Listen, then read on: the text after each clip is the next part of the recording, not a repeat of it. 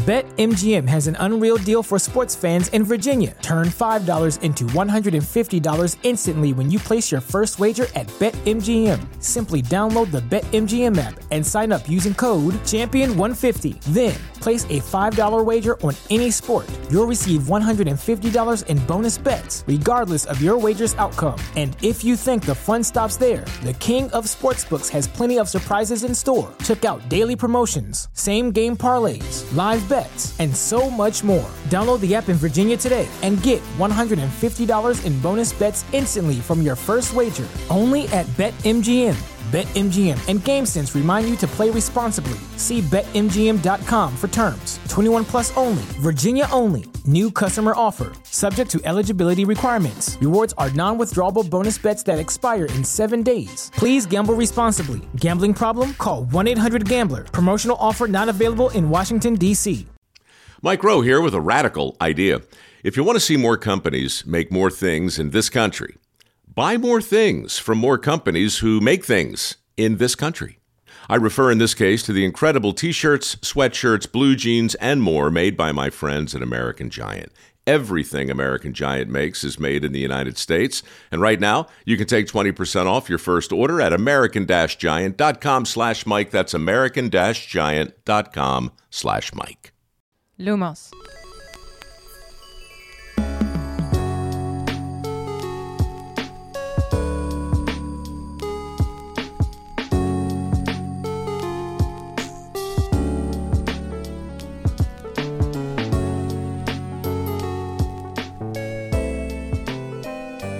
Hello, friends. Welcome back to Shell Cottage Radio. I'm your host, Ezra, a.k.a. Bill Brule, also known as Sir Ezra the Watchful, History of Magic Professor, the Flannel Wizard, obviously yours truly, me. Please welcome your lovely design witch, the fascination of fourth year, and my wonderful co-host, and yours, Lottie, a.k.a. Fleur.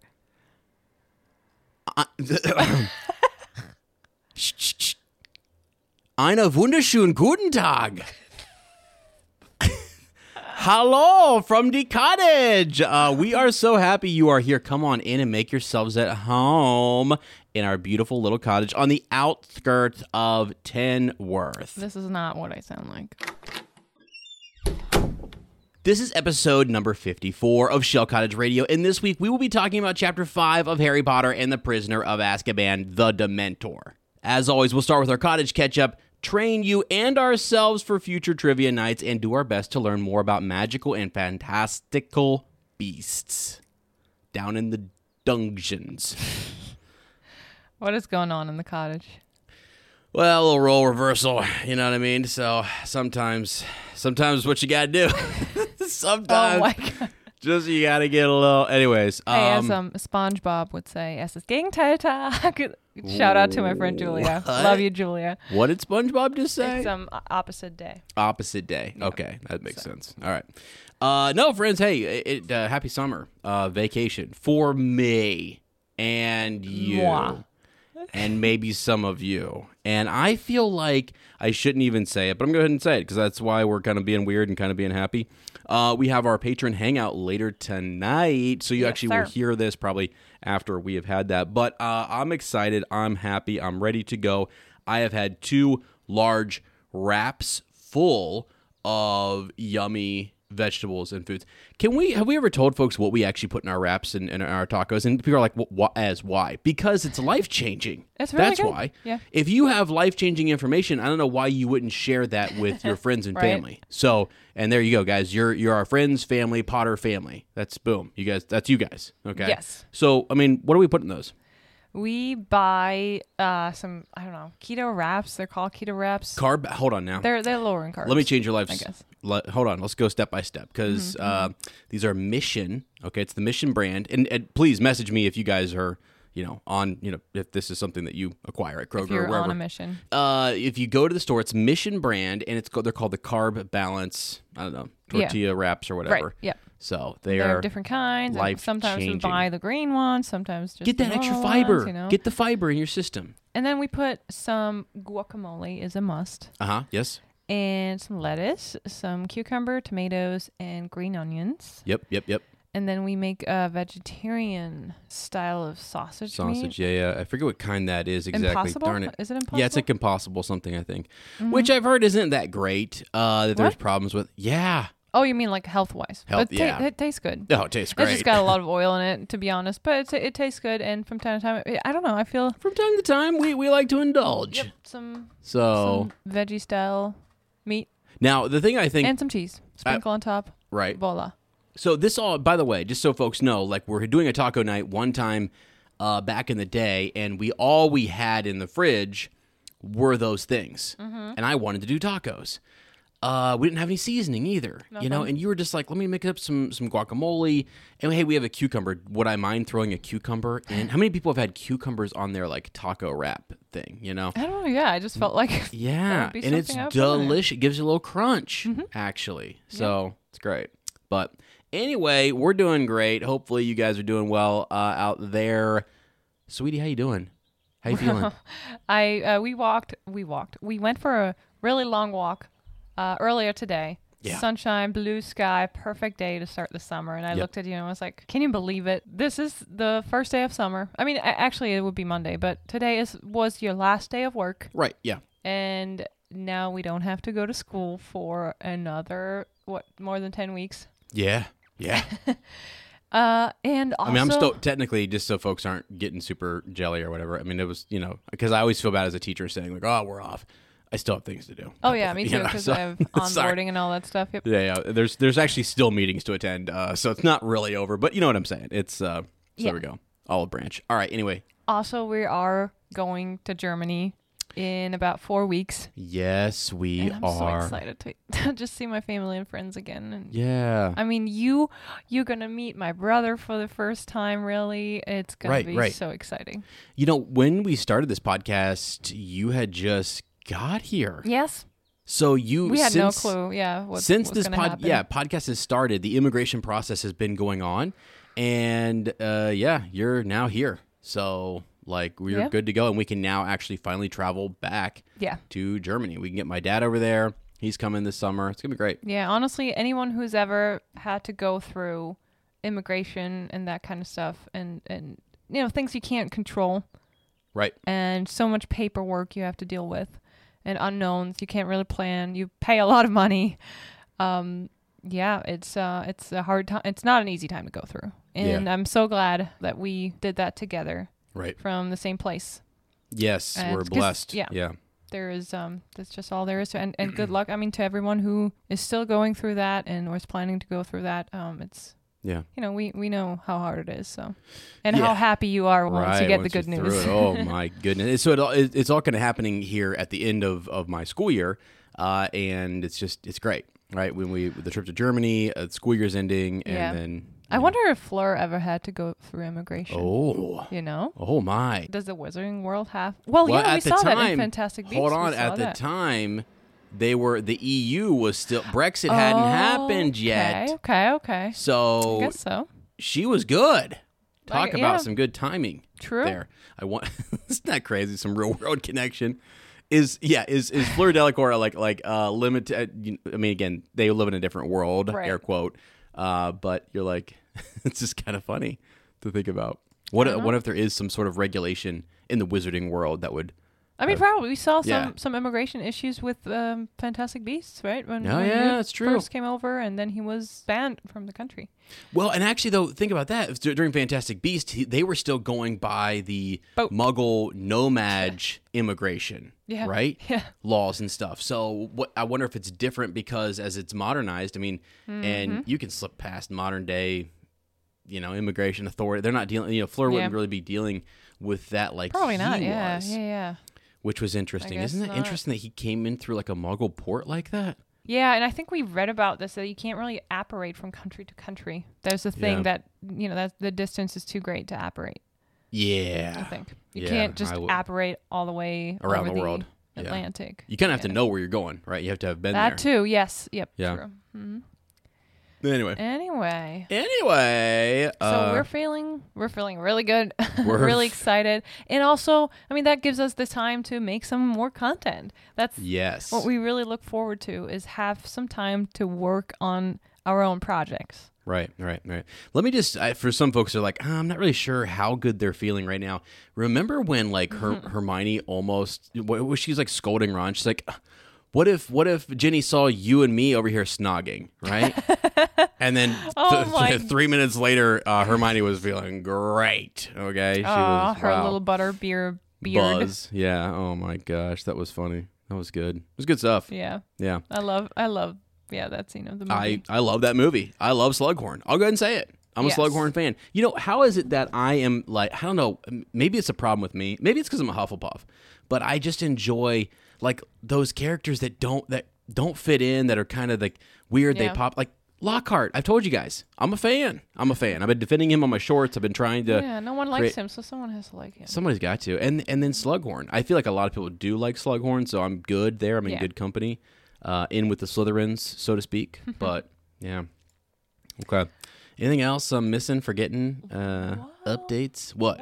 I don't know. Yeah, no, I guess we already talked about it last time, but after we go to Germany, we are going back to Scotland. That's the second exciting Yes, we're going to record there. We're going to record some stuff. 100%. We're going to record from Edinburgh, Scotland, show you some Potter sites. Check out our Instagram at Fleur and Bill. We'll definitely be posting some. Can I say? Yeah, we do. No, we'll just keep updating it. Yeah, we'll just keep updating the little highlight reel. But if you are someone who lives in Scotland, by the way. Oh my God, yeah. Hit us up. Say hey, because we're going to be out, and it's such a touristy place. Crazy thing, I have a coworker who, like, we're going to be in Berlin at the same time that some of my students from the district are doing a great conference in Berlin. And I was like, wait, what? Yeah. So that's kind of wild. I will, hopefully not trying to avoid the students this summer, but if I see them, I'll say, hey. Anyway, I just thought, if somebody's out there in Scotland and listens to the podcast, what a great place to be listening to a Harry Potter podcast. Right? Holy smokes. No, yeah, we can't wait to share everything with you guys and kind of take you along on our summer journey this summer. By the way, I do say holy smokes a lot. I'm going to start switching to holy cricket. Yes, do it. I don't know why. Hermione's just got me. Holy cricket. She's hilarious. Anyway, what else? That's it, right? Yeah, I mean, if you're ready for for a little history lesson. You're gonna question. You're gonna give me really? Mm-hmm. You think you can? You're the professor, the magic professor. I'm the guy. The history of magic professor. Mm-hmm. So let's see how well you know your subject. Let's do it. Okay, and that's the one and only question we have because this is a long chapter. Okay. Boom. Okay, when, my dear, was the first known goblin rebellion in the British wizarding world? There was more than one. Yeah, there was one in 1400, and there was also one in 16 something. 16, the Goblin Rebellion of 1612, I think it was. So... You cheater. I didn't cheat at all. Yes, I forgot. Are you kidding? Why would you ever? How dare you, young lady? You saw the answer. I forgot. How dare you? I don't even see it now. I don't even know where I would look. Yeah. No, I mean, good job. I can't believe. I mean, you know your subject so well. That's the response I expect. Do you remember where the headquarters were? Headquarters for that rebellion? The wizard headquarters, yeah. The wizard headquarters? Yes. According to Harry Potter and the Prisoner of Azkaban, Chapter 5, The Dementor. This chapter? I guess so. No. That's not in this chapter. It is, well, yeah, where the headquarters was, obviously. It was not London. Obviously. Yeah. It was Dublin. No. Okay, sorry. Go ahead. We do learn about this in this chapter because it took place in the vicinity of Hogsmeade Village. One of the local inns was used as the wizard headquarters for the rebellion. Of course it was. I'm pretty sure Hermione informs us about this wonderful fact. Right, when they're talking about going to Hogsmeade. Yes. And Harry's like, you enjoy it. You enjoy it. Right. So, yeah, good job. 1612 was the first one. Yeah, nice. Good job. All right, so there you go, friends. In case you were wondering, first known goblin rebellion in the British wizarding world. I think I even said earlier, like I gave two dates and one was earlier than the first. It was. He was at 1612. Yeah, 1612. All right. Anyway.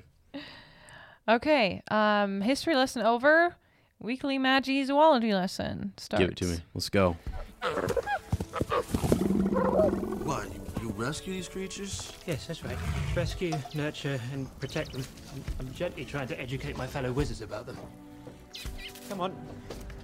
What are we learning about? Okay, so according to our new system, the next beast is the Augray. Augray? Or Augray. How you spell that?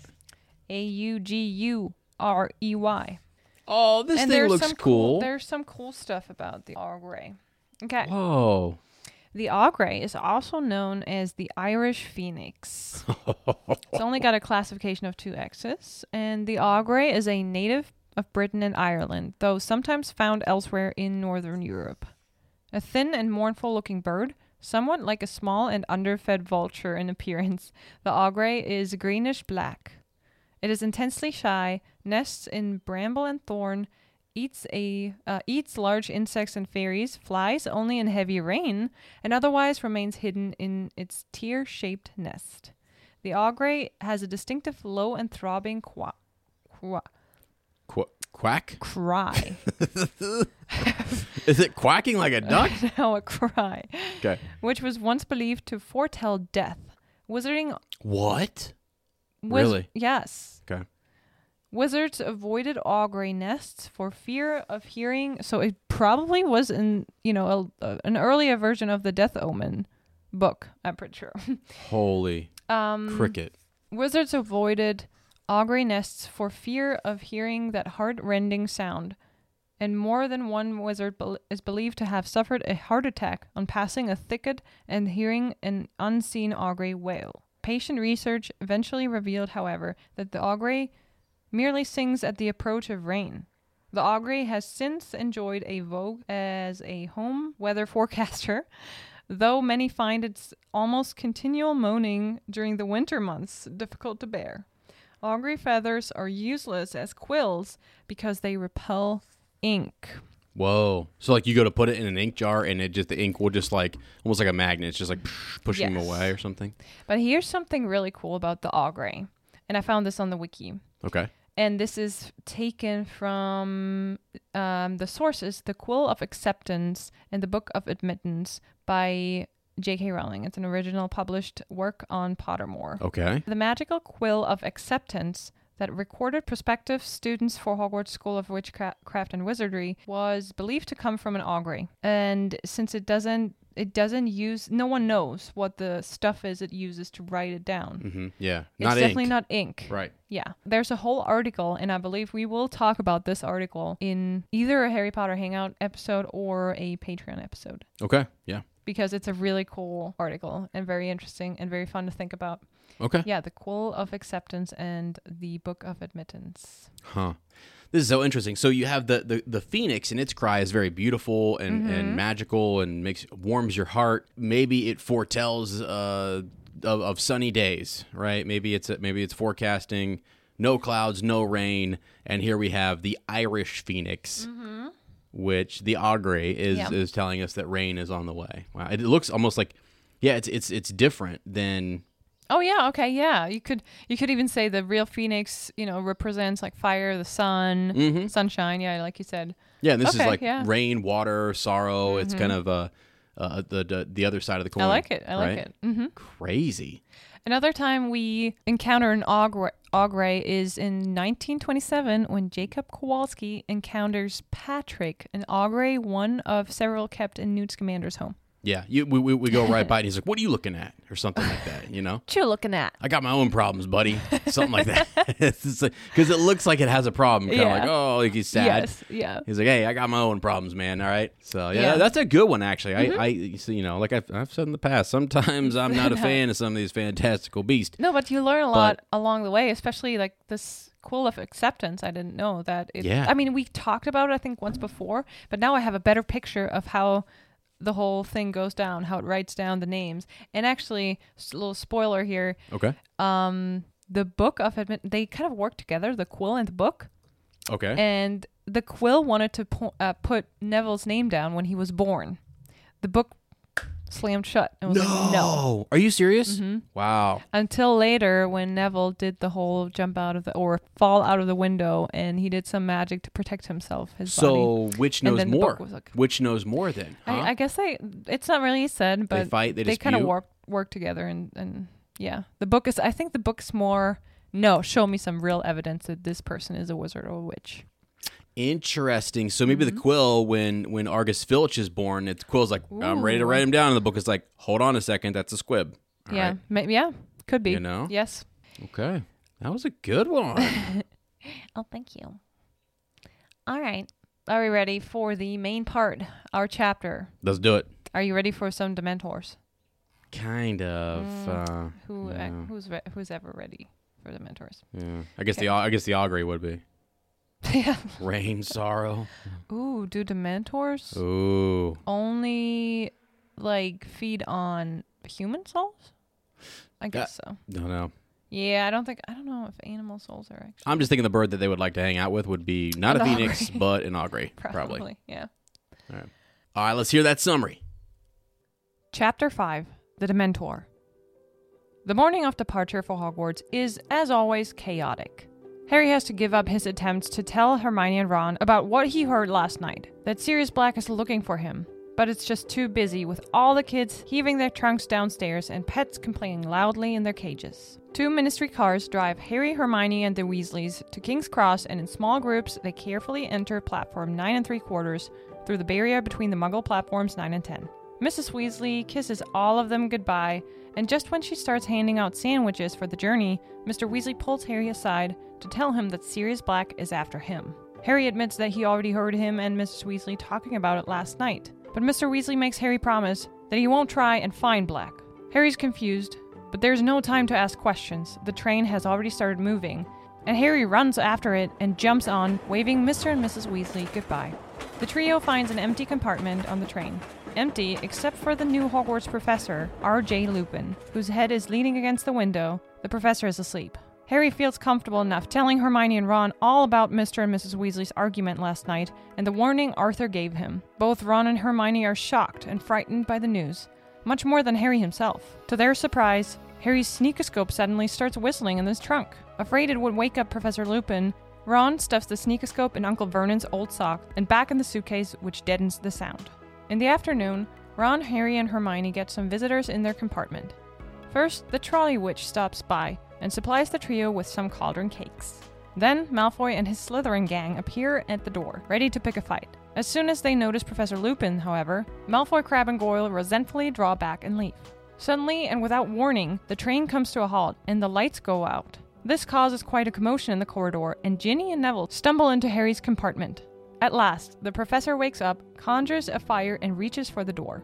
But the door slides open right before him.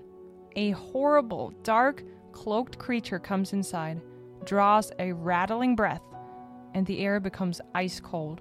Everything is swallowed by darkness, and the last thing Harry hears before losing consciousness is a terrible scream. Lupin tells the Dementor that Black isn't here, and sends it away with a Patronus charm. The train is moving again, and Harry wakes up on the compartment floor. Professor Lupin offers him a large piece of chocolate.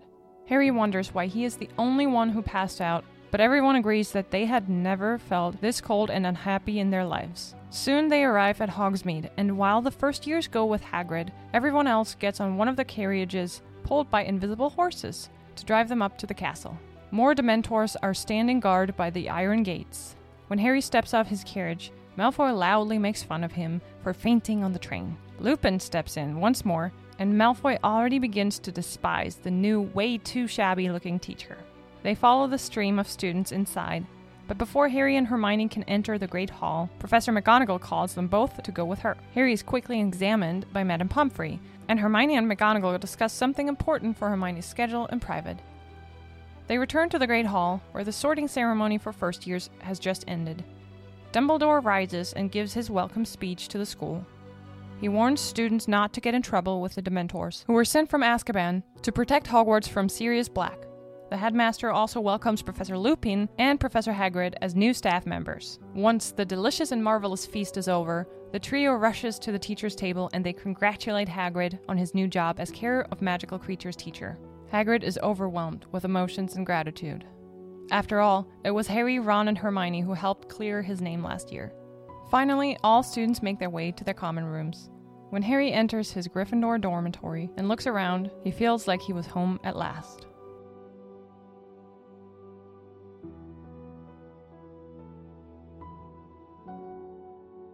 Yeah, home at last. Mm-hmm. Let's go. At last. Long ride, lots of things to consider. Leaky cauldron, back at Diagon Alley, blows up his aunt, Dementor's on the train, now he's back. So what do you got? Thoughts on this chapter? It's one of our first longer chapters. I was going to say, yeah, I think this is the first chapter that is really getting longer. And it's the third year's journey to Hogwarts in full detail. And I want to say it feels really like we are spending the whole day with the trio, with Harry and his friends and the Weasleys. You could feel the hustle and bustle of leaving and hopefully having all your stuff, all your things packed. And there's a lot of kids to coordinate. I mean, I don't know how they do it. Arthur, Molly, you're amazing. And you're even like, yep, we have 2 more kids. Doesn't matter anymore. Just get them all over here. We'll bring them to Hogsmeade, to platform 9 3/4. Yep. Yeah. The chapter opens with Harry waking up in the leaky cauldron. And at the end of the chapter, Harry enters the Gryffindor dormitory, finally feeling at home, right? Mm-hmm. So even after he got to spend 2 weeks in the wizarding world and time with Hermione and the Weasleys, he fully feels at home once he's moved back in at Hogwarts. Yeah. And I love it. Because fans all over the world call Hogwarts their home. Yep. And I certainly do. Throughout my life, it's always been a place in my heart, my mind, right, my imagination, and my bookshelf that I knew I could always come back to, and whenever I, needed comfort and courage. And truly, like when I was sick, even when I was younger and I felt sick, back in the day, there was no Audible. And I would ask my mom to go to the library and pick up the CDs or cassettes of the audiobook version. Oh, yeah. And I would listen to it all day long. Yep, absolutely. I had a CD player in the car, and I had the cassettes, or the CDs, excuse me. I do know the difference because I was around. I was around when that dark magic was writ. Right. All right, so, I know what you're talking about. It does feel home. And it's so crazy because, like, Tom Riddle, kind of same thing. See, it's because we follow Harry, and Harry really is like, no, this is home. And like that first year experience of getting there, the magic of that first year, it's just created such a nostalgia that, like, no, this is it. Yeah. Laying down in your bed that first night back at Hogwarts, like, boom, here we are. Let's go. Right. So. And everyone was so anxious. Sorry, one more note on Hogwarts being home. Everyone was so anxious when they heard the 7th book is not going to really take place at Hogwarts. Yeah, right. They're not going back to school. Mm-hmm. And I was like, this is not going to be good. And then it was awesome. It was amazing. Awesome. So, still Hogwarts is our home for sure. And Shell Cottage. Yeah. Okay, but let's go back to the beginning. Ronald can't wait to get away from Percy, right? Percy is so excited to find Penelope on platform 9 3/4. Oh, yeah. To show her the head boy badge. I mean, let's just be honest. Percy is like, Penelope, I'm home, right? Hey. Home is where my person is. That's wow. Cute. But I was wondering, like, when you think about Percy and even the other Weasleys, I think Bill and Charlie, maybe one of them was also a head boy. I don't know if both of them were head boy. And I was wondering, how do they choose a head boy? Because head boy is even, like, you have all your prefects, right? Yeah. And we learn later that as a prefect, you don't apply to be a prefect. Right, Ron and Hermione had no clue they would be chosen as prefects. Mm-hmm. So do you apply to be a head boy, or are you just chosen to be head boy or head girl? Yeah, it looked just according to the wiki, as a quick search, it says that they're selected by the headmaster. Cool. So, wow. I mean, that is an honor, honestly. Like, Dumbledore knows that he can count on Percy, and he would never make probably someone like Ron or Harry head boy because he knows they get in trouble all the time. Right. So, I mean, so here we go. At the beginning of the school year, the headmaster appoints one head boy and one head girl from all of the 7th year students. Okay, it has to be 7th year. Right. These students were chosen because of their academic achievement, outstanding reputation as a student, and an honest, good, and hardworking personality. So those are the kind of things that they were looking for. Prefects may have had a greater chance of being appointed to this position, as both had similar expectations on the student. However, this was not a prerequisite. So you didn't have to be a prefect to get the head boy honor, if you will. But most of the time it made sense that, Right. you were both. Cool. So, cool, right? Do you think you could have been head boy? I think so. Could have been. Yeah, I think so. Could have been, but I was a rascal. Oh, you were? I was a rascal at Hogwarts. You guys know. Okay. You know I was. So, yeah. But I was doing other things. I was down in the kitchens. I was rounding up stuff for the after Quidditch parties and studying history. Oh. So, anyway. Yeah. No, I think it's cool. I don't know if probably not, honestly. Yeah. Honestly, I guess if I'm being really, I'm thinking about like I think you would have been a head girl. I do think that because of your academics and your hard working, academic achievements, outstanding reputation, all those good things. But I did not really get into studying hard and really applying myself in my academics until I got to college. Okay. Didn't. Yep. So just saying, pre-17-year-old me, no way. I mean, yeah. And you can change. You see that Percy is such a rule-abiding. I mean, it kind of fits with the rule-abiding to the ministry later, but also he changes a lot, right? He drifts away from his family, so you're allowed to change, and sometimes for the good, sometimes for the worse. Right. It is though Dumbledore who it's so interesting that Percy's opinions will change later on. Yeah.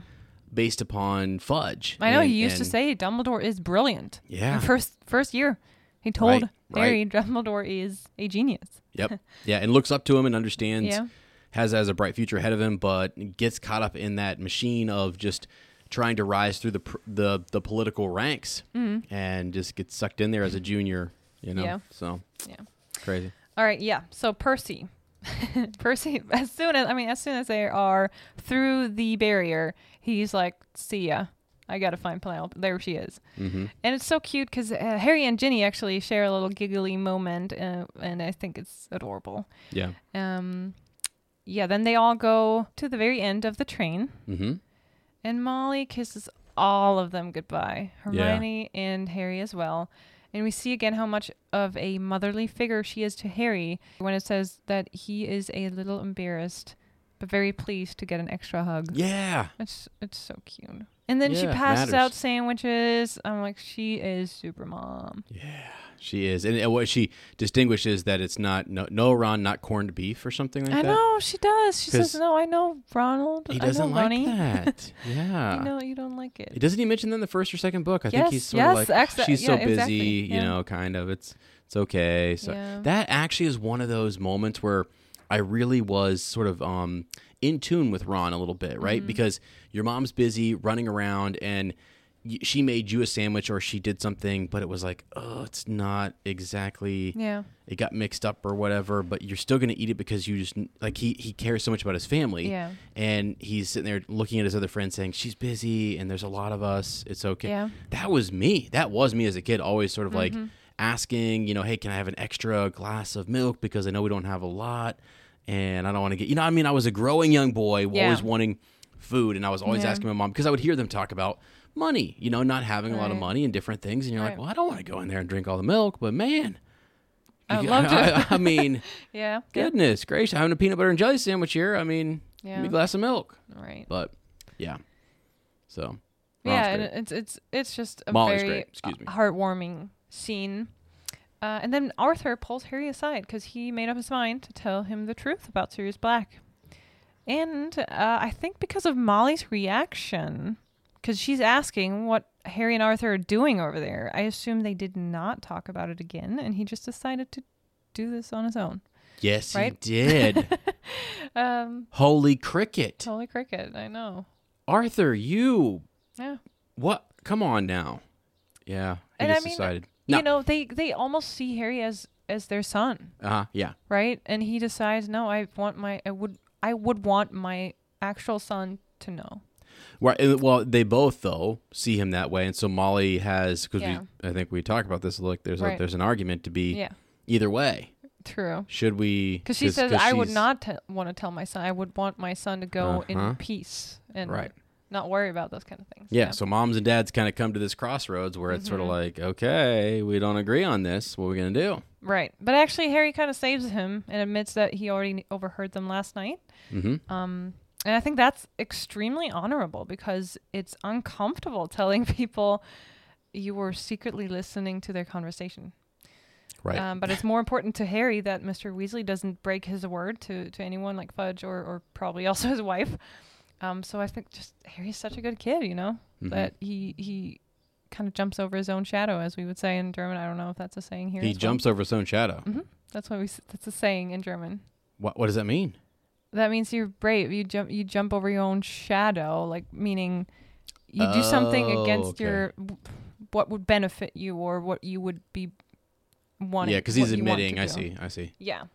There's one last warning that Arthur gives him, and it leaves Harry very puzzled. Arthur says, "You don't go looking for Black either," and that is a valid question. Why would he?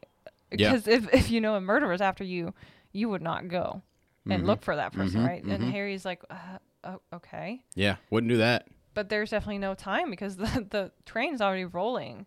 And he Harry never does just promise, though, does he? No, that's what yes. Yeah. That's what I was going to say. Because Arthur was like, promise me, Harry. And he never gets a chance to answer, okay, I promise you. He never promises it. Yep. And Arthur is kind of like, okay, I told him. Hopefully he'll listen to me. Right. And then Harry just jumps on last minute. He just doesn't say anything, I guess. Also, Mrs. Weasley's like, Harry, you kind of have to go. Right. This time. Yeah. So, yeah, he leaves the Weasleys behind with that weird warning. Doesn't really know what to do with it. But then you get onto the train, and then you're almost like, okay, adults are gone, and you're just with your friends. And Ron, he just shoos Ginny away, and she's like, oh, wow, that's nice, bro. Yeah, I know. I felt kind of bad there. Like, get out of here, Ginny. Yeah. I mean, that's like, typical thing, like, you know, your little sister, you don't want her around. I felt that as a kid, too. Yeah, for sure. Can I say, too, just as we go into this, as we're on the Hogwarts Express, it's sort of, I don't think until this point, we feel like once you get on the Hogwarts Express, you're good. That's a part of Hogwarts. Right, yeah. It is safe. Mm-hmm. Well, it sure as heck is not as necessarily. We see, yeah. So I know you're driving to that here with all of your notes and stuff, but I just thought it just dawned on me that, okay, yeah, we should be good. Because you're saying, like, the adults are left behind. Yeah. And you just have the conductor. Yeah. And the trolley witch. Right. And all of these kids, it's just like the bus driver, I right? wonder if the train itself has a magical protection, probably. That's what I'm saying. It probably does, but the Dementors later get on. Who let them on? I mean, maybe there was orders from, they're allowed to be at Hogwarts. Mm-hmm. In normal time, would the conductor have allowed that? Probably not, no. Right? Like, what do? I mean, they're the guards of Azkaban, but they're looking for somebody. Yeah, I feel like the conductor was probably not sure. Like, did Dumbledore tell them to just check the train? Was there, because I don't think he's like, communicating at that moment with anyone. Right. But it is that moment before you, like let's say around here, it would be getting on a bus. And if the bus is stopped by a police officer on the way to school or something, okay, there's some news to talk about when we get to school. Yeah, right? for sure. Yeah. Our bus got pulled over. All right. Yeah. And for what reason? I don't know. Some scary police officers, you know. Yeah. Coming on and questioning the bus driver. Yeah. Apparently, he was at three broomsticks last night, and something went down. So they wanted to know what he saw. Yeah, I don't know, but yeah, it just makes you think that there probably is some magical protection. But you've always thought up until this point that we're kind of not at Hogwarts, but the magic is flowing. Right? Yeah. We've gone through the barrier. There is a guard, as we learn in Sorcerer's Stone, there on the platform. So there is a wizard guard there. Yeah. Is there a wizard guard somewhere on the why not? Why would you? Oh, you mean on the train? Yeah, maybe. Conductor's got to drive. Trolley witch is doing her thing. Who's at the caboose? Is there somebody back there? What if there's a fight? What if a fight breaks out? Malfoy's always trying to pick a fight. You know what I just thought? Yeah. Remember in the first book, Hagrid hands him his ticket? Who checks their tickets? Do they ever get... Stick to your ticket. Does their ticket ever get, like... Maybe it's only for first years, and maybe stamped? it's only for... Maybe just an information here. You have to go there. They definitely are not. Maybe it's one of those things, like, let's be honest. We always bought tickets for the train in Germany, in and Berlin. no one ever checked it. You think, but... No one checked it. When you use it daily, you definitely get checked. Yeah. Do you get kicked off?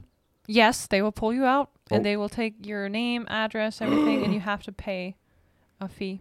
A fine, or something? And do they keep track of that? Is there a system where they keep Yes. track of that? You've violated I wonder. No, I don't think so. It's not like, if you've already done it 3 times, you have to pay more. I think you just always pay the same amount. Okay. And some people, they do say, I'd rather risk it and then maybe pay like those 100. And that's why I think they went up in the fee. Right. They would rather risk it because already buying a ticket for a whole month became so expensive that they say, I'll just, if they catch me, I'll pay that fee. And if they don't, I save me some money. Right. Anyway, so the trio is on the train, and they always find that one empty compartment somehow. Except for this time, our new DADA professor, R.J. Lupin, is in that compartment, and he seems to be in a deep sleep. Yeah. My question is, was he really sleeping this entire time? Did he take some medicine? Maybe it was just, full moon a couple of days ago, and he was exhausted. Or did he actually hear everything that was going on because he was just pretending? Yeah. What do you think? No, it does seem like because often he's described as being tired and having like this condition. Like I think Tonks later says, like it's that time of month really where his condition, I get it. right? Yeah, okay.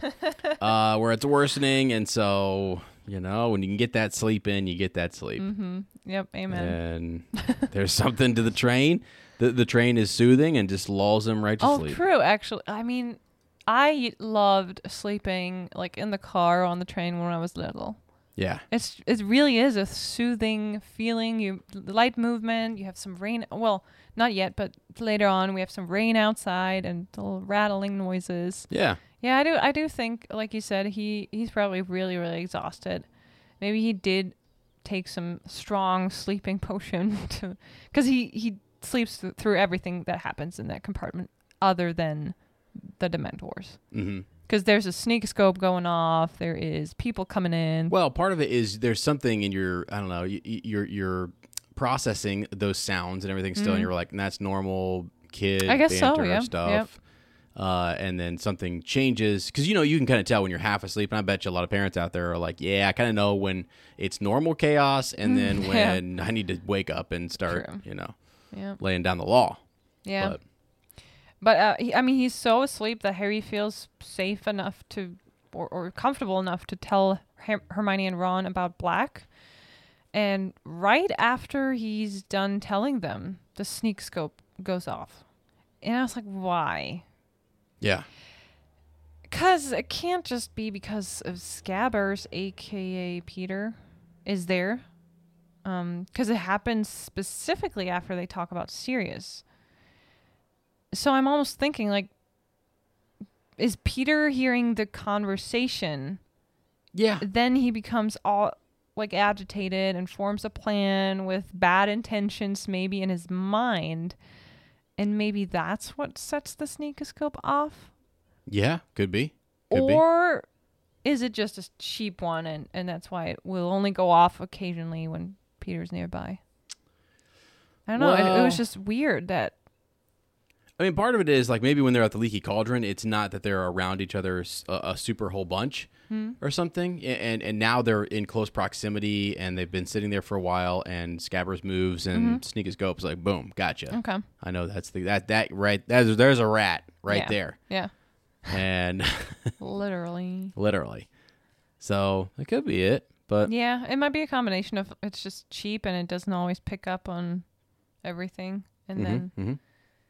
Also, maybe Scabbers was asleep himself, and then he heard Sirius' name, and he was like, "Oh, right, not that again." Yeah. So, but the Sneakoscope is interesting. We did a little episode where we just kind of talked about what it's foreshadowing, what it's breaking down. where, because Moody has some later on, and they're interesting, but they could be indicating we don't really know what is exactly setting them off, other than it puts you on alarm and you look around and you say, okay, there's 5 people in the room. Which of the 5 should I not trust, and who's up to no good, right? So it doesn't really. It just puts you on alert, and that's about it. Now, then as it all plays out, we realize right there was our guy. Right.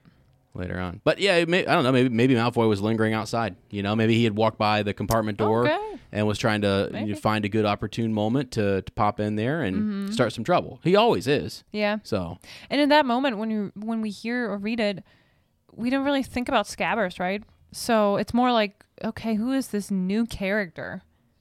Right? He's just asleep. He's the new DADA professor. And the professor from the last 2 years turned out not to be good. Yes, right. So we think it's maybe going off telling us that this guy's bad. Maybe, yeah. I mean, it's fun to go back and read, and now we know all this stuff. Because we don't remember. When we first read it, that's probably exactly what we were thinking. Like, can we trust this guy? Watch this guy. Yeah. Right. So they put the sneakoscope to make it shut up. They put it in one of Uncle Vernon's old socks, which is hilarious, and put it back in the trunk. And then they changed the subject to Hogsmeade. And we learned that it is the only non-Muggle settlement in Britain. And that was interesting to me because in my mind, I somehow formed the idea that Godric's Hollow was an exclusive wizarding community. But it is not. Right. Muggles do live there. Yeah. So. And they kind of show us that when we see in the film version, when we see them at... Everybody in your crew identifies as either Big Mac Burger, McNuggets, or McCrispy Sandwich. But you're the Filet-O-Fish Sandwich all day. That crispy fish, that savory tartar sauce, that melty cheese, that pillowy bun. Yeah, you get it.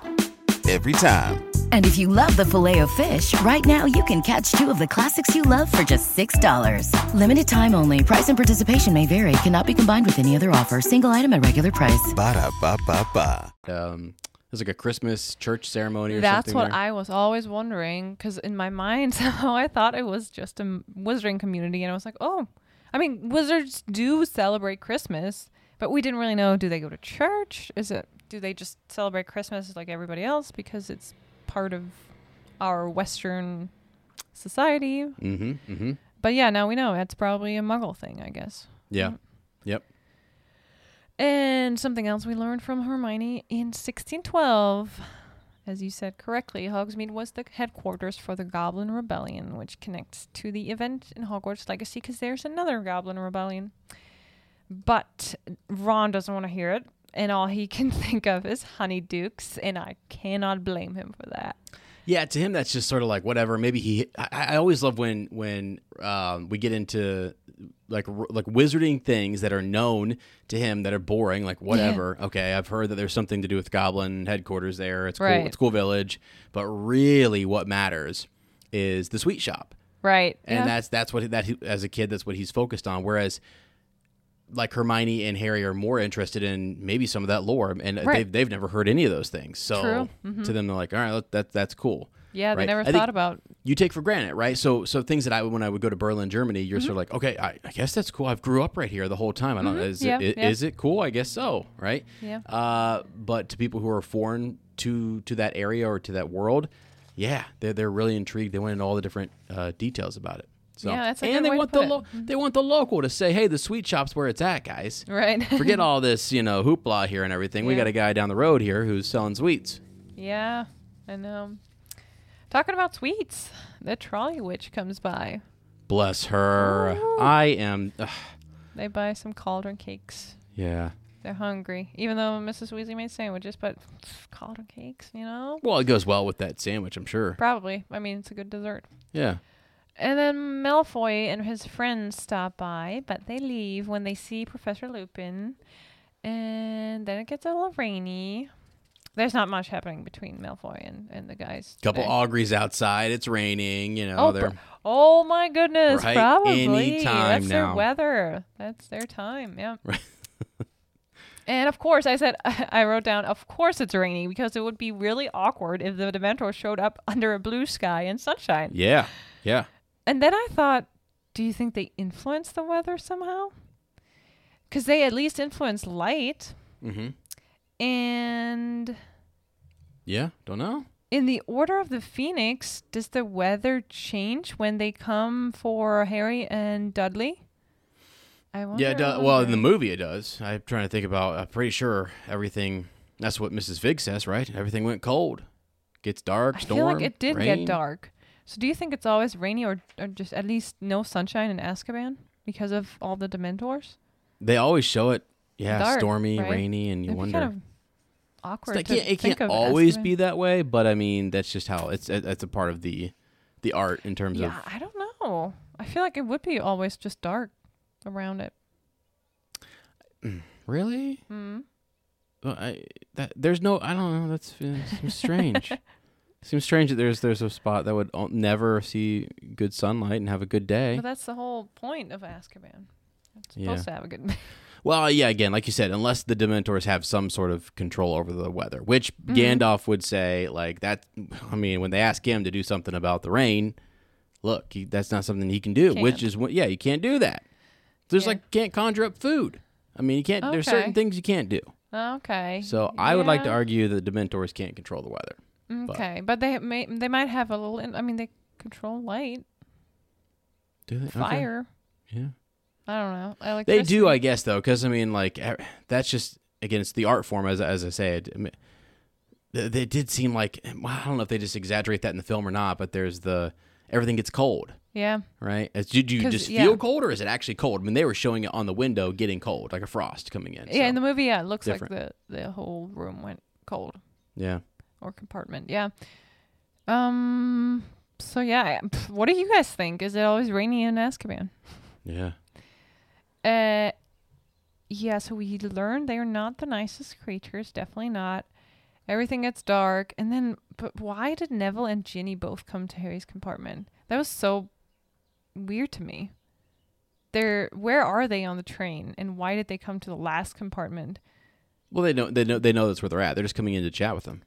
Right? Did they know that they're in that compartment? Maybe. I assume as they're coming in and out, they find out where they're sitting, and they just because people can walk by and look in. Oh, there's where Harry and Ron. I mean, I remember Ron said, "Get out of here," right? Yeah. He told Jenny. Okay, yeah. So Ginny kind of knows where they're at, but Neville. But they're kind of friends. They're kind of together. Neville sitting with? Poor Jenny. Neville. Jenny. I think he sits with Jenny. You think I've been sitting? Yeah. Yeah. I think for Together? 2 years. Yeah. For 2 years they've been sitting together. Oh. Yeah. Yeah. Probably with Hermione last year when Harry and Ron were not on the train. Yeah, and she said the first year, Neville, some boy, lost a toad. Oh, that's right. Yes. Yep. True. So there you go. So they stumble into the compartment, and Dementors actually come in. Like, okay, before that, Lupin wakes up. Finally, the professor has been sleeping this whole time. He wakes up, and then you saw that he is conjuring up a fire in his hand. Oh. He has like a flame coming out of his hand, or holding it in his hand, which is super cool. Never seen that before. Way cooler. Think about that for a second. When you see the film, and it doesn't say Lumos or anything, with wordless magic, whatever. Right. Yeah. Nonverbal, and he just boom, Lumos. Wand tip shows up, and he's casting his Patronus. Mm-hmm. Well, it's actually his hand is full of flame. Yeah. I wonder if it's like a blue glowing flame. Yeah, like the same kind of that Hermione conjures up. Yeah, I don't know. Maybe. Does it describe the color? I don't know if it does, but I just can see him there as it's kind of dark and gloomy, and then boom, he's got this handful of flame. Yeah. And you're like, what is going on right now? I have this picture in my mind of, was it some witch in the first movie that lights a cigarette with her finger, just has a... Or was that in Fantastic Beasts somewhere in one of the pubs? Or I don't know. Speakeasies? Can't remember. I don't know. I have this I don't know, this scene that somebody had a fire coming out of their fingertip to light a cigarette or something. Yeah. So we see his, I guess, his confidence in protecting the students, looking what's going on. I mean, imagine Lupin was not on the train. Like, normally there's no, like you said, there's no teachers on the train. No one really to help students if something happens. Yeah, thank goodness he was there. And they're in the middle of nowhere somewhere in Scotland, you know. Right. So Oh my goodness, think about this. So what if one of the 7th years had to run down and use their Patronus charm? Oh. If Harry was like the Dementor's kiss was going on and I mean, all sorts of stuff. Maybe Percy steps up. I was going to say, in that moment, Percy's probably like, what is going on? I'm going to... Could you imagine if old boy Percy pulled out his wand and went expecto... the badge would have just grown to a full chest plate of armor, and it's just he's there and Penelope's behind him. I mean, that would have been wild. I loved it.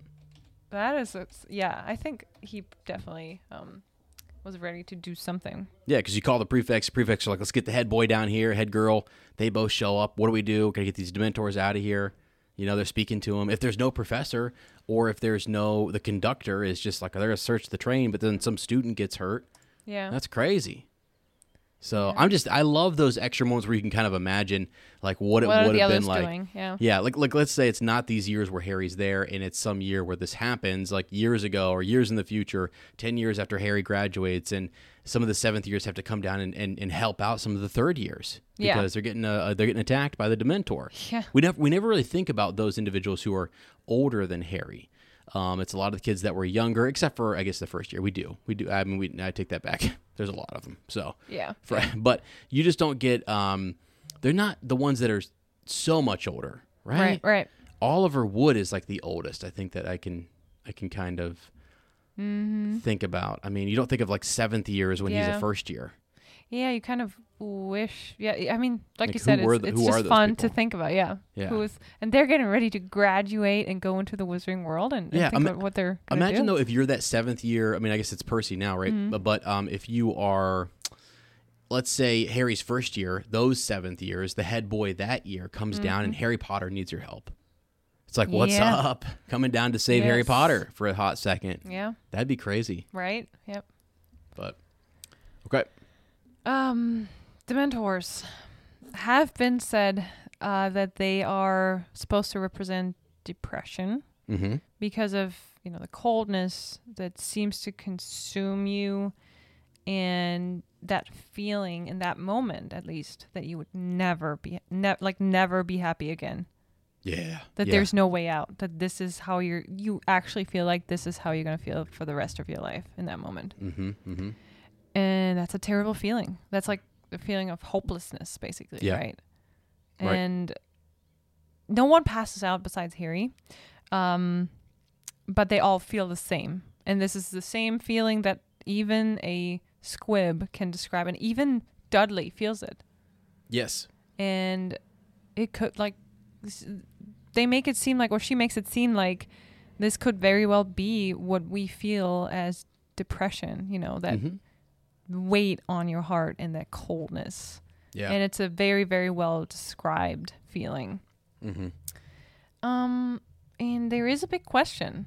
When Harry hears the scream, no one else really hears anything, or they don't really talk about it. We see Ginny is pale, and it says she looks like Harry feels. So we're almost thinking Ginny had some really traumatizing events from last year when Voldemort or Tom Riddle was possessing her. And Harry hears the scream. And we wonder, is that Voldemort's soul's, like the part of Voldemort's soul that's in Harry at this very moment, is that his memory too? And is that why the Dementors have such an effect on Harry? Because they might feel that there are two souls inside Harry. Yep. And I was like, okay, honey bear. Yep. You're the man for theories. What do you got? No, that's a really good one. Is that the pain is, and what he's experiencing is, it's overwhelming because there are two souls residing inside of him. Yes. And he's processing all of those emotions, and they're putting off some sort of energy that is overwhelming. So one is his own soul processing and recalling that moment where the person he cares about most is sacrificing herself for him, his mother, even if you're like, well, he's too young. No, I mean, that's still there. It experienced that. It affects, it definitely affects, children. Anybody who knows anything about child development will tell you that, like, all of those early on experiences, they shape, mold that child for the future. So that was something that really had a major impact on him. And then you've got Voldemort's soul there. Although what's interesting about his soul in that bit that sort of breaks off, when you read that, and I forget exactly where it is, but it almost says that the only I forget how it's phrased, but we had a theory that the only part of Voldemort that really that broke off, that was like almost like the last little bit that was keeping him human, sort of, or human, air quote, was this part of his soul that might be more childlike, or might represent his childhood before he completely morphed into the monster that he is, and that portion was so fragile that it latched on to Harry. And by the way, it's interesting, there's a lot of people talk about the scar being the exact point upon which that Voldemort's soul entered his being, you know? Yeah, because the scar shows like something's been done to your, almost like your skin, something's hurt your skin in that. Right, in that actual area. And that's why I kind of forgot. I'm like, oh shoot, that is exactly where the soul enters. Yes. And so, dang. And it's also great because, I mean, as an author, it's noticeable. You can see it, right? Whatever. So Mark's Harry Potter is the boy who lived. But it was too much. It was too much emotion, and so he passes out. Because Jenny's dealing with the same sort of thing, as you said. She's sitting there and she is trembling. She's weak, shivering, and so they all notice a very different. They point out Jenny as someone who was having a more traumatic reaction than they were. Yeah. Yes. And I guarantee other kids up and down that train were having various reactions as well too, right? Depending on their trauma. We just followed this crew. Oh, probably, yeah. Right. But not everybody. I wonder, did Dementors enter every single compartment to look for maybe black? Maybe not. But maybe not. They definitely got through a few though until they got to Harry. They're in the back. I mean, well, who knows? Maybe somebody came in through the caboose and entered there and doesn't come all the way down, but. Yeah, I don't know. So I'll say this. So as I'm gonna drive through the rest of the chapter here, they didn't talk much for the rest of the journey, though. Yeah. And can you imagine? I mean, after that happens, I'd be kind of sitting there dumbfounded as well. Harry completely passes out. He's overwhelmed by that pain, and wakes up and realizes nobody else passed out. Just Jenny has her reaction. He's embarrassed. Yeah. Yeah, he's embarrassed. Like, I passed. How? Why? Feels weak compared to everyone else. Yeah. Right. Yeah. And that happens too. Some people feel that way when. I'll give you an example. We do science experiments at school, and some kids can't handle certain smells or certain sights or certain things when stuff that they do in biology class. Right. So they feel bad about that or whatever, but it's whatever. And so he definitely feels weird and odd. And why didn't he tell Neville not to say anything? Daggone Neville goes out of there and is like, "Guys, Harry Potter passed out." Like, what is he doing? Where's the loyalty, bro? I mean, because the guy, I don't know. I guarantee he was telling somebody else that he trusted, but then Draco happens to overhear it. I don't think he went right away to Malfoy and told him. But interesting, really quick, because we were like wondering if the Dementors entered other compartments, and we learn actually in the next chapter, George Weasley was like, that little git, he said calmly. He wasn't so cocky last night when the Dementors were down at our end of the train. Came running into our compartment, didn't he, Fred? Nearly wet himself, said Fred, with a contemptuous glance at Malfoy. Wow. I wasn't too happy myself, said George, blah, blah, blah. Yeah, so Malfoy was running. Scared and he was running away. So he's clearly someone who just tries to take attention away from his own defaults or his own weakness by pointing out other people's weaknesses. Yeah, projecting a little bit too. Yeah. Because what did Malfoy see? I mean, there's probably some scary stuff that Draco Malfoy has seen in his childhood. Yeah, I wonder what that would be. See, I think like a lot of the bravado that he and his father have when they go out into public is one thing, but I don't know. He seems to have, like, his mother loves him. I don't know. I just kind of wonder. I think he suffers from a little bit of lack of, at least this father showing love for him. Yeah. I wonder, like, just not in a way that a child would wish to be loved. Right, because I feel like when he would... we could do a whole Draco Malfoy episode. A whole analysis? Absolutely, good Lord. He grows up and is like, trying to figure... Like, that's not how he's going to parent. I feel like he's... No, yeah, we actually learn about it in Cursed Child, how Still gotta he read it. changes. We will, eventually. Real quick, though, if you think about it, so Harry and Draco are the same age, right? So if Harry is 1 year old, Draco's 1 year old. So his first year of life, his parents are still serving under Voldemort. Voldemort is still in power, has power, right? Yeah. So has he met Voldemort when he was a baby? Whoa. You know? Was his father afraid? Did things happen like they did last time? Yeah. Is Lucius almost maybe happy that Oh, yeah, for sure. do you know what I mean? I think so. Because I think he's afraid, yeah. Yeah, I think you want to play with fire for a second until you get burned. Yeah. And then you're like, whoa, hold on, this thing's dangerous. I don't want anything to do with this. I think the same thing with Snape. Those guys got involved with a When they were bad, really young, too. dark wizard. Yeah. Yeah. Some of the other ones, they themselves seem to be darker, if you will, or into the dark arts more. Yeah. And they seem to be more evil. I'll just say it like that. Whereas it's like they want the show, the power, the influence, the nobility. They want whatever. Like Lucius doesn't seem that bad. He seems more braggadocious, and he just seems So then you had to think that he was as scared as he was as we see him in Deathly Hallows, right? If he was that scared, we see later on. Yeah. Earlier on, I don't know. And people might argue like, no, he was more in his good graces, etc. But I don't know. Yeah. Just not sure about It's it. just wild to think about it. Mm-hmm. Yep. So again, they didn't talk much the whole way through there. It's freezing on the tiny platform once they finally get into the Hogsmeade station. So we get just a few things. You get some. I love that you throw in the details of the owls hooted, the cows meowed, Neville's pet toad croaked loudly from under his hat. So they finally get there to the station and off they go. And as they get ready to travel, an interesting thing comes up. It's the coaches. Yes, right?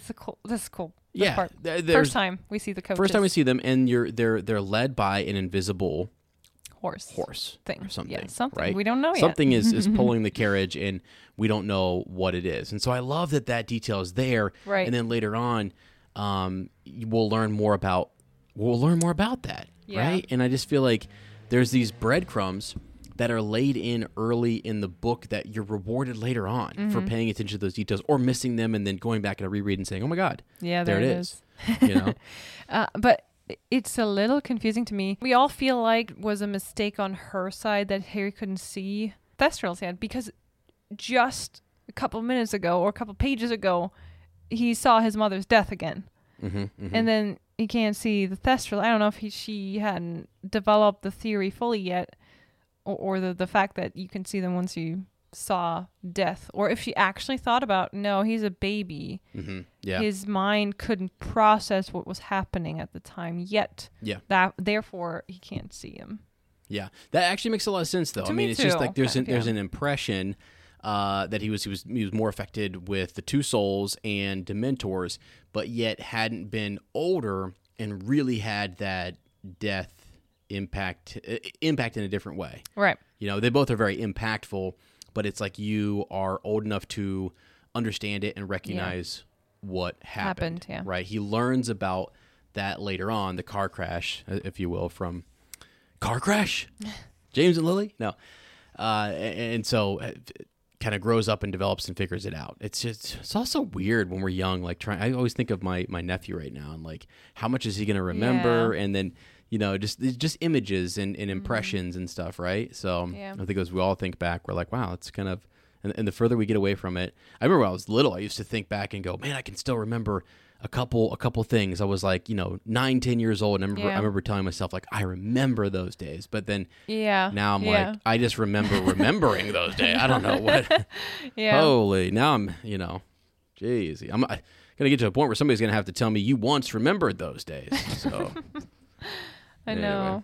But I feel like it had more of an impression on baby Harry that his mother was so afraid. And then the next thing he knows, not really, I feel like he passes out once Voldemort casts a spell on him and it rebounds. I don't think Harry was then awake after. I think the exhaustion and the fact that another part of his soul entered his mind and everything, I think he just passed out as a baby. Yeah. And so that's why I think the last thing he really saw was his mother screaming. Yeah. And not affected. Yeah. Can I say something? Just totally off topic, but since we're talking about that, because we're going to drive to the chocolate and Madame Pomfrey and all those good things here. Give me the chocolate. Before we get How to the come chocolate, we don't have chocolate? Here's what. Sorry. I tried to get chocolate. I legitimately tried to get us chocolate multiple times, and you were like, 9. You were like, I don't think so. We're getting chocolate after this. This is crazy. Anyway, so think back though because you were asking about like Harry's exhaustion as a child. Yeah. Crying, his mother just this is horrible to think about. It's terrible. Yeah. Because I love my niece and nephew and anybody who has babies and little children. Like some of my colleagues brought their kids into work and I was like, oh my gosh, maybe I got the baby fever. I don't know, but I'm just like, they're so innocent. They're so pure and everything. It's crazy to think about that. But what they did in the film that just shocked me was when Snape goes up and is hugging and holding Lily. They don't show you anything else, and I understand that it's meant to like he only loved Lily, right? But I'm just gonna say this. I don't think I would love to have had even just a tender moment where Harry maybe was like they're both crying in that moment in the film. And then Harry, like you said, does sort of just eventually lays down and just cries himself to sleep. And Snape pulls just a blanket, just covers him with a little blanket and leaves. I mean, something just like that, And then you're like, okay, Snape will never say it because that's James Potter's son. But at the same time, that's Potter's son. Eyes. Absolutely. And I think they both were, sharing that horrible. So I know people would disagree with that.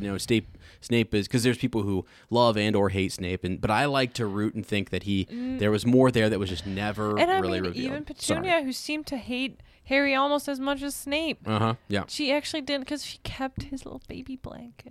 Right. We figure that out later. Broken people dealing with a lot of crazy stuff. I mean, and it's not excusable, and people have got to learn, and they've got to step up. I love that headcanon. Yeah, it's just wild. I mean, anyway, so there's that. Well, now we need some chocolate. Okay, we're down in the dumps. Let's erase that. If you're sitting, pause this right now. If you're sitting out there, go get you a little bit of chocolate, feel a little better, and come on back. And I'll be your excuse today as to why you just had a load of chocolate. Or even like he sees him crying and casts a little spell that makes him feel calm. Something like that. And then he just leaves. He doesn't, I don't care. I got to leave. But thing to make, that part of Lily that's in Harry that he just undeniably somehow loves. Yeah. So, okay. Wasn't expecting that. Yeah. Anyway, they finally get to Hogwarts, right? And so let's get to this. Yeah. They've been notified that the Dementors came in there. Potter passed out. The rumor's running wild. Madame Pomfrey is summoned. Harry says, "I'm fine. I'm good. I don't need anything." Oh yeah. On top of his already embarrassing moment, now they get the nurse. Yeah. Oh. And it's like now everyone knows. Thanks, Neville. I mean, it's like yesterday. Sorry, it's like wait, no, today's Friday. Yesterday, Thursday. Yeah. I was subbing at a school and we had a pep rally. It was a middle school, and then there was really they did like huge games. All the kids were on fire. It was super loud, and then between two of the games, the teacher who was, like leading all this, she was like, sorry, the interruption, but Johnny's mom is here to pick you up, Johnny. So come on over. Get on out of here, Johnny. And the whole gym went silent. And I mean, you should have seen Johnny's face. It was on fire. Everyone now knew his mom is there to pick him up. Oh, my poor Johnny. Sorry, yeah. So, I mean, Harry probably felt the same. They called the nurse because of this, and he's like, oh, my God, that's ridiculous. So I feel fine. Yeah. But it makes you feel like they do. Sorry, they can have a more dangerous, I don't know, impact on people. Something could have. Why would they? I mean, really, McGonagall insists that Harry would see Madame Pomfrey. Yeah, well, exactly. I mean, you want to check him over because he's passed out. There's other things that can have. They're dangerous. Yeah. Yeah, they're dangerous and not to be trifled with. So, Madame Pomfrey though is looking, examining him, etc. And they're exchanging this dark look, talking about the Dementor, all these different things. And she is impressed though that we finally have a defense against the dark arts teacher that Yes. knows his stuff. That carries around chocolate in his pockets. Bless him, right? So boom, just cracking off a piece of that chocolate. And I remember in that moment, right, when Lupin goes away and comes back, and he was like, "Eat," right? They did that really well in the movie too, because he's just like, "It'll help," and it definitely they didn't buy it at first. It's like, it's not poison, right? Go ahead and eat it, and it's going to help. And instantly the warmth is going through him, and so he says to Pomfrey, "I've already had some, right? I'm good. Let me go." Yeah. So he seems to be responding well, and he's ultimately let go, and they'll continue on. But as we do, as what becomes norm for the rest of the series, we miss the sorting ceremony. Come on. Again, yeah. I hope in the TV show we get more of these other names and other individuals who are sorted. I mean, it's a lot. It's probably exhausting to write all the names. And then you want to have some kind of connection maybe to something, and then they all have to have a house, and it's a lot. But let's get a team together and start working on that, okay? Yeah. So go ahead and throw my name in there. Sorted, Hufflepuff, all right? Like, I'm willing to be a part of it. Okay, but yeah, new students were sorted into the houses, and all that is good to go. Professor McGonagall strode off toward her empty seat at the staff table. Harry and Hermione set off in the other direction as quietly as possible. So they're going in, talking about, and then Ron's asking about what's going on, what has happened, and he said that he'll explain later. On a happier note, so I think Dumbledore goes on a bit about Dementors, right? And he talks a little bit about them being searched and what's how dangerous they are and all of those things. And we're like, okay, wow. Dumbledore, we heard he doesn't like them being there. He's not a fan of this. I think it's been up for debate in the wizarding world, like, should Dementors be used? And we'll find out later that Kingsley Shacklebolt, once this whole series is over, he will ultimately decide, Dementors are done. Yeah. Right? Yeah. We're not using them anymore, and we're not going to affiliate with them because they just, turned over. Voldemort said, I can give you a better deal.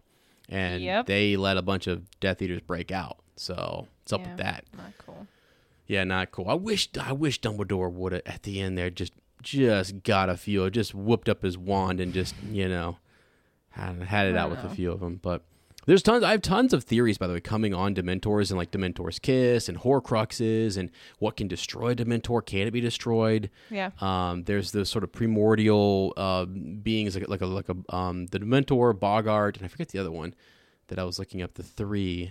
What is it? I have to think about it. But anyway, like what are these beings? How are the Poltergeist? Sorry, it is. Yep. Peeves, right? Peeves. Mm-hmm. So what do they represent, and then can they be killed, destroyed? Who can who can corral them? How do you corral them? How do you contain them? How do they not just take over the world, sort of thing? I mean, the Boggart kind of explodes in 2 chapters from now when they fight the Boggart in the wardrobe. Mm-hmm. After they all had, Neville kind of ends it. Yeah. And it explodes. What happens? Does it just go to? Does it rematerialize somewhere else and goes on its business? Oh, really? I don't remember because I know the way they make it appear in the film is that it goes back in the cupboard, and like it's true. It's on that. No, in the book it explodes. Wow, because he's got it sort of almost like chalk. Like I don't know what you call those things. Some of you who are into witchcraft, speak up right now. Okay, those things that they actually draw on the floor, and he's got it contained inside of some. Oh yeah, like some rune mark or something. You know what I mean? Yeah. Yeah. Ancient runes. I don't know. Yeah. We don't know. We don't. Okay, look, we like this series, but we haven't actually tried to cast it. Here, I even put a note in there because we're recording this chapter basically tomorrow. Oh yeah, and special guest. Yeah, surprise. We have a big surprise waiting because it's a very special chapter to us. Right. But here, just a real quick note on that. So it's Neville's turn again. He's like, ha, of laugh. He's lets out a great ha of laughter, and the Boggart exploded, burst into 1,000 tiny wisps of smoke, and was gone. Did he destroy it? I don't know. Holy! That was my question. That's cricket. Did the Boggart just die? That's my here. Wait a second. What? I've been reading all these things that are like you can't kill these things. Like they're not whatever. Neville can. Whoa! But Neville's name should have been down in that book pronto. I know. Okay. Neville is a powerful wizard. Yeah. I have a whole series I'm going to be doing on Neville because I absolutely love Neville Longbottom and his story. So, two more things, and then we're done. We'll wrap up here. On a happier note, as we continue on here, we're going to introduce the next professor, Defense Against the Dark Arts Professor R.J. Lupin. And we see again, every year there's a reason why Snape is snarling or looking nasty or whatever. And this year it's really just because he doesn't like Lupin in general. It's not about the Defense Against the Dark Arts position. It's because he's a marauder. He's a marauder, and he's friends with James Potter and Sirius. You know what? I doubt, though, that Remus ever bullied Snape himself. No. I think he was only part of that group, and James and Sirius were the leaders. And yeah. I think Lupin probably felt bad for Snape. I think he had more sense, quite honestly. And I think he was more mature than them because he was dealing with more things. They become animagi, right? To stay friends with him and stuff. But yeah, he had it rough. Yeah. And he was way more mature, and they do mature later on. But there's this phase in this time period where they really are mean and abusive to Snape, and he won't forget that and doesn't forgive it. Yes. So, because there was probably no apology down the line that said, "Hey, sorry, no, I know I picked on you." I mean, think back on those. I was picked on in middle school, and then grew like 8 inches, and people were like, "All right, never mind. Okay, hold on a sec." Yeah. I'm just kidding. People were like, "I'm the friendliest guy in the world. I would never." But I did flex here and there in case somebody was going to come over and call me names again. And that happens in middle school. Everybody's growing and developing. Voices are changing, and that stuff's happening, you know? Right. And kids pick on each other, and then you kind of forget, and you don't really think to go back and apologize. You're like, whatever, we're good. Like, what, that bothered you that much? You know, you don't realize how much that affected some people. And that is the case. I mean, there are some people that do just need...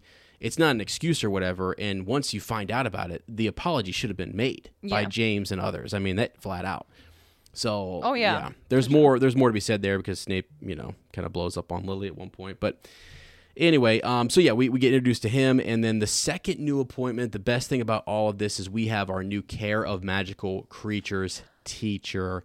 Let's go. Yeah. And can I say something about it? Yes. We also get this little mini tiny line that where he says, "Well, I am sorry to tell you that Professor Kettleburn, our Care of Magical Creatures teacher, retired."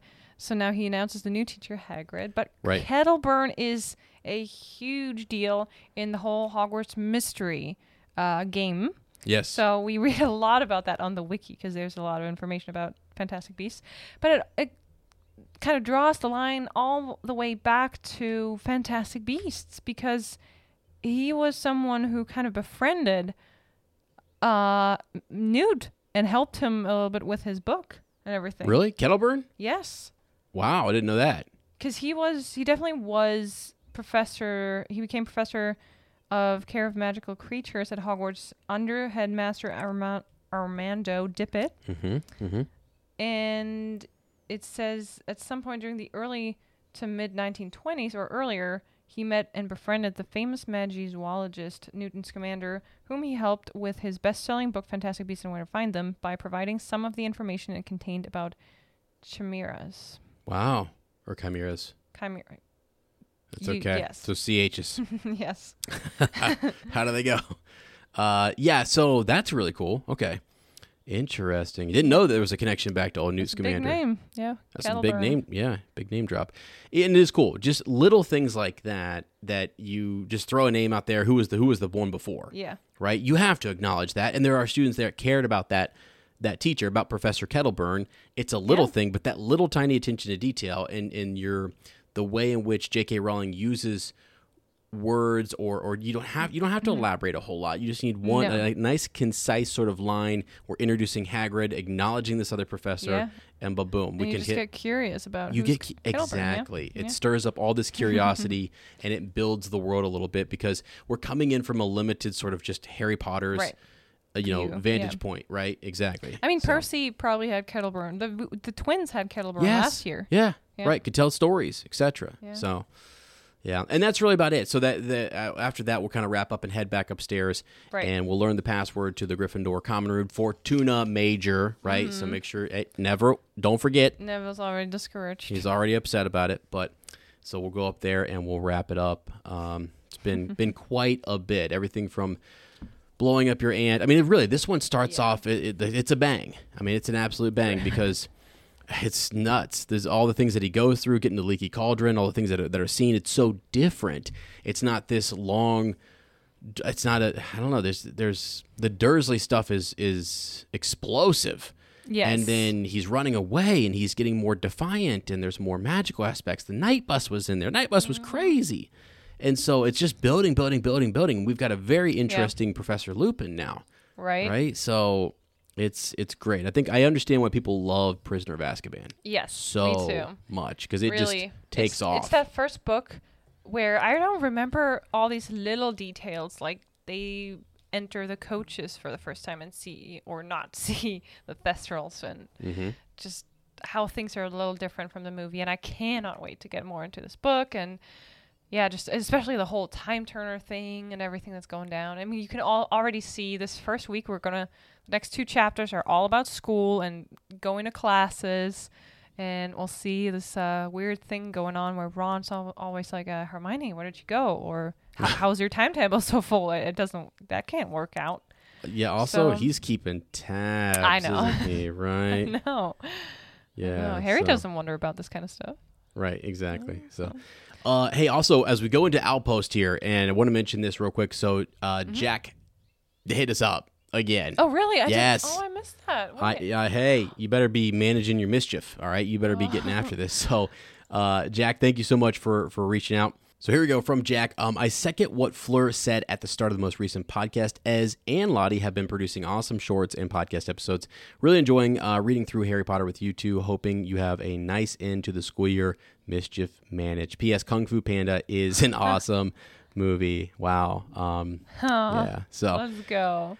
Thanks so much, man. Just good to hear from people from here and there. We're gonna have some of our guests sort of in our patron hangout. So we're doing that. We've got a couple butter beers we're brewing up here, and then we're gonna be hanging up with them. I'm really hoping that Lottie will let me go get some ice cream or get some chocolate here after this. You guys heard that here live on the episode that we were denied that, and there was a purpose. It was connected to the chapter, and I'm sorry we didn't have it for your ears this episode, but we'll make amends. Yeah. Anyway, so Jack, thank you so much. That's really cool.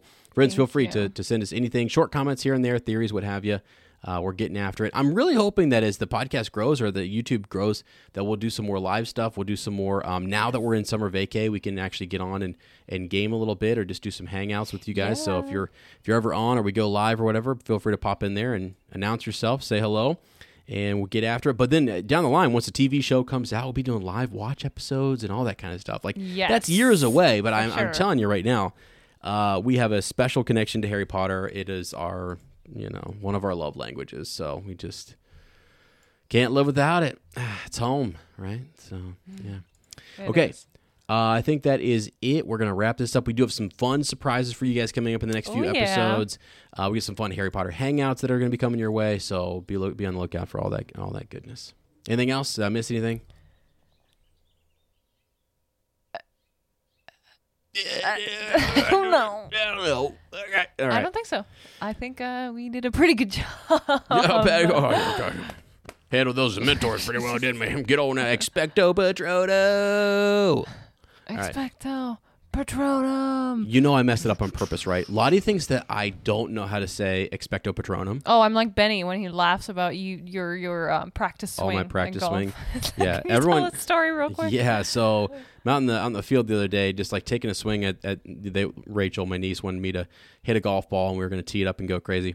So you tee that bad boy up, and I'm like, I'm going to take a practice swing here. It's been a couple years since I've swung this thing, and I peppered it. Absolutely. Had a big golf outing with Up Talking Tolkien. We have some stuff going down. By the way, check out our Lord of the Rings podcast, Lane and I. And check out, by the way, if you're interested, because some folks might not know that we have this project, further up our Narnia podcast with Lane and Sarah. Yeah. You can hear Lottie on there. We have really long, deep, and detailed, funny, crazy story. Emotional conversation. Emotional, but also there's a lot of good laughs on there. Yes, just friends hanging out and talking about Narnia. Right. Anyway, so back to the story. Benny is sitting there, and I'm taking my practice swing. He's like 3.5. And I take my practice swing, and it was a knee slapper for him. He slaps his knee, laughing. That was so funny. He can't believe that his uncle He thought you actually missed. He thought I missed it, and he did. And I think I even took a second one, and he just sort of chuckled. He's like, he can't hit it. Even Rachel was laughing because she wasn't sure if you actually missed or if that was I know. The kids aren't used to like you taking a warning. I didn't announce it or whatever. Yeah, no. So then when my dad comes over and he's gonna hit one, I know what he's gonna do, practice swing. And I told Dad about that. I was like, he just laughed out loud when I missed that. So then later on, Dad's like, you know, Benny, you want me to hit one? They love their pat ball. And so he gets the ball out there. He's got his iron out. And he takes his practice swing. And I mean, Benny almost fell over laughing. I was like, oh my goodness. Because he sees a swing and a miss, right? No. Swing and a miss. You missed it, Papal. Yeah. It was hilarious. So Great. Kids' laughter is great. I don't know how we got into that, but let's get out of it. Yeah. Friends, hey, we can't thank you enough. You guys are wonderful. Thanks for tuning in to Shell Cottage Radio, 94.7 COZY. We hope you'll join us in the future. We do thoroughly, and we mean this because we're doing it tonight, thoroughly enjoy hanging out and meeting new positive Potter people that don't behave like babbling, bumbling bands of baboons. Baboons. Although I might, if I keep this up, be behaving like a baboon tonight. I don't know. If you don't want to miss out on the next episode, then be sure to subscribe to our podcast and leave us a review and follow over on social media at Fleur and Bill. If you truly enjoy our content, consider supporting our growing wizarding family on Patreon or Apple Premium. You'll find all the links down below. Thank you so much to all our current patrons. We appreciate you to Luna and back. On our next reread episode, we will continue our journey through Harry Potter and the Prisoner of Azkaban with Chapter 6, Talons and Tea Leaves. So make sure you tune back in next time, and until then, have a wonderful rest of your week. Thanks for joining us in our Shell Cottage today. We know it's not much, but it's home.